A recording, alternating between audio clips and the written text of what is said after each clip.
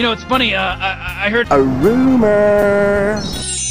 There's a rumor going around that Hollywood executives will be meeting with the Writers Guild of America on Friday to discuss a potential agreement. But the rumor I heard is that the only reason Hollywood executives like CEO of Disney Bob Iger, Netflix, Hulu, and HBO Max, the only reason these studios are sitting down with the writers is because they're looking for tax liens and government assistance. These companies plan to hire temporary workers to keep the company afloat and help produce new shows, new movies in the midst of the strike, because these companies are losing millions of dollars every day the strike continues, and because their employees are part of a union, they can't fire them. Hulu, Netflix, HBO Max, all of these Hollywood studios are only pretending to negotiate with the Writers Guild of America in an attempt to get governmental assistance, and your United States government is guaranteed to deny any claim for assistance, for tax liens or exemptions if they haven't exhausted every other avenue before asking